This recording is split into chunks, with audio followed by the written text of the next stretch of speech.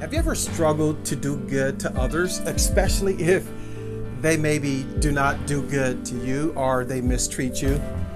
I've really realized that in my own personal life, if a person mistreats me, chances are I struggle to do good to them. Well, the psalmist reminds us with this simple verse. He says, trust in the Lord and do good.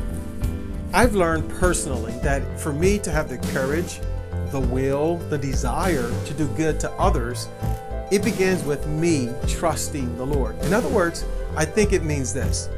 For me to expose myself to become vulnerable, I have to trust God, who will do good for me, or He will allow me the capacity to do good to others. Or you could say it this way as well, that He will have my back.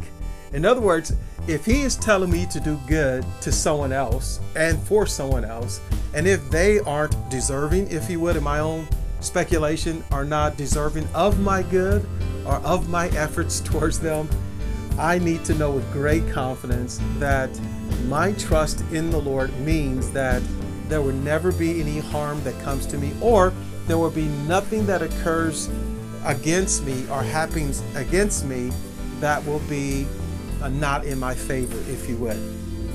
Trust in the Lord and do good.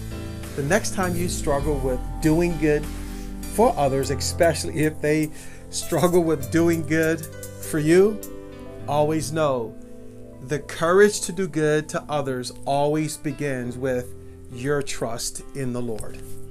Let us all learn to trust in the Lord more, and then we can do good more. This is Pastor Cedric of Commitment Church with another weekly wire. And if you know anyone in your life today who is struggling to do good to others, especially if that person is not doing good to them, let us all learn to trust the Lord even more.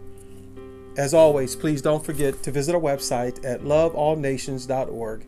That is loveallnations.org. May God bless you.